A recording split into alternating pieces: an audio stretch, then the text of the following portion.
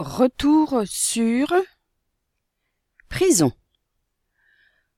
Lors des Journées du patrimoine, visite de la prison Jacques-Cartier, construite en 1903 et fermée en 2010.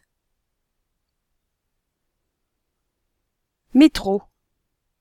De nombreuses animations ont eu lieu pour fêter l'ouverture du métro ligne B, dont la Boum, Monstres et paillettes, à la station Clenay.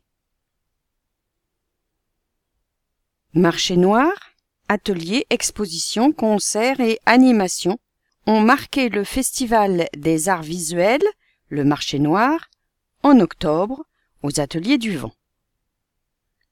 Boum! Beaucoup de joie le 28 septembre au Triangle, lors d'une boum inclusive, proposée dans le cadre de la Semaine locale du handicap. Waouh! De drôles de baigneurs ont créé l'événement le 18 septembre, lors du lancement de la nouvelle saison du Triangle. Volière. Cupidon, toute plume dehors, le 18 septembre, lors de l'inauguration de la volière du théâtre Dromesco, installé avenue Henri Fréville. Fleurs.